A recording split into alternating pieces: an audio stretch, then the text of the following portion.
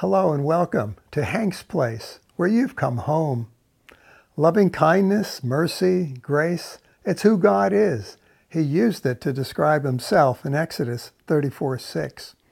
Now, some people think that God goes around causing illnesses, even cancer, or breaking legs, maybe killing people, to teach people a lesson.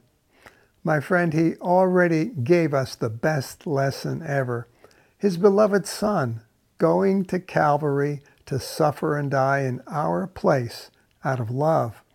Now that's a lesson we can all profit from. Loving kindness. Someone's defined it as when a person who owes you nothing chooses to give you everything.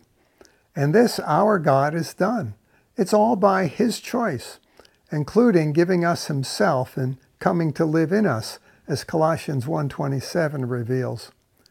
Now to those hard-hearted Pharisees, Jesus quoted from Hosea 6:6 twice. It's found in Matthew 9 and 12.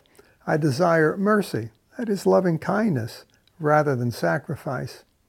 God, you see, prefers that we love people and not be preoccupied with religious observations.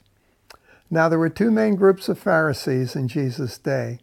One group followed Hillel, Nicodemus, Joseph of Arimathea, Gamaliel. Likely they were all in that group.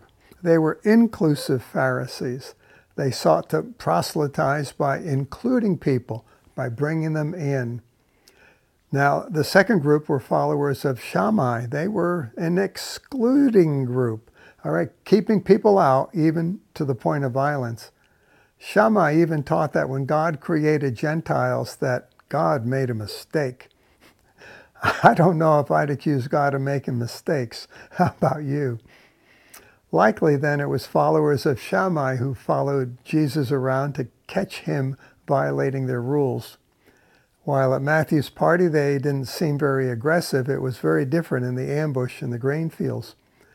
There it was very apparent how hard-hearted they were, for they were declaring Jesus' disciples guilty of a crime that they did not commit. And let's not forget that Roman centurion in Luke 7, who despite being told that he was worthy by the Jewish elders, nevertheless told Jesus he was not worthy. But then he went ahead to ask Jesus for a miracle anyhow. He knew that our God is loving kindness, my friend.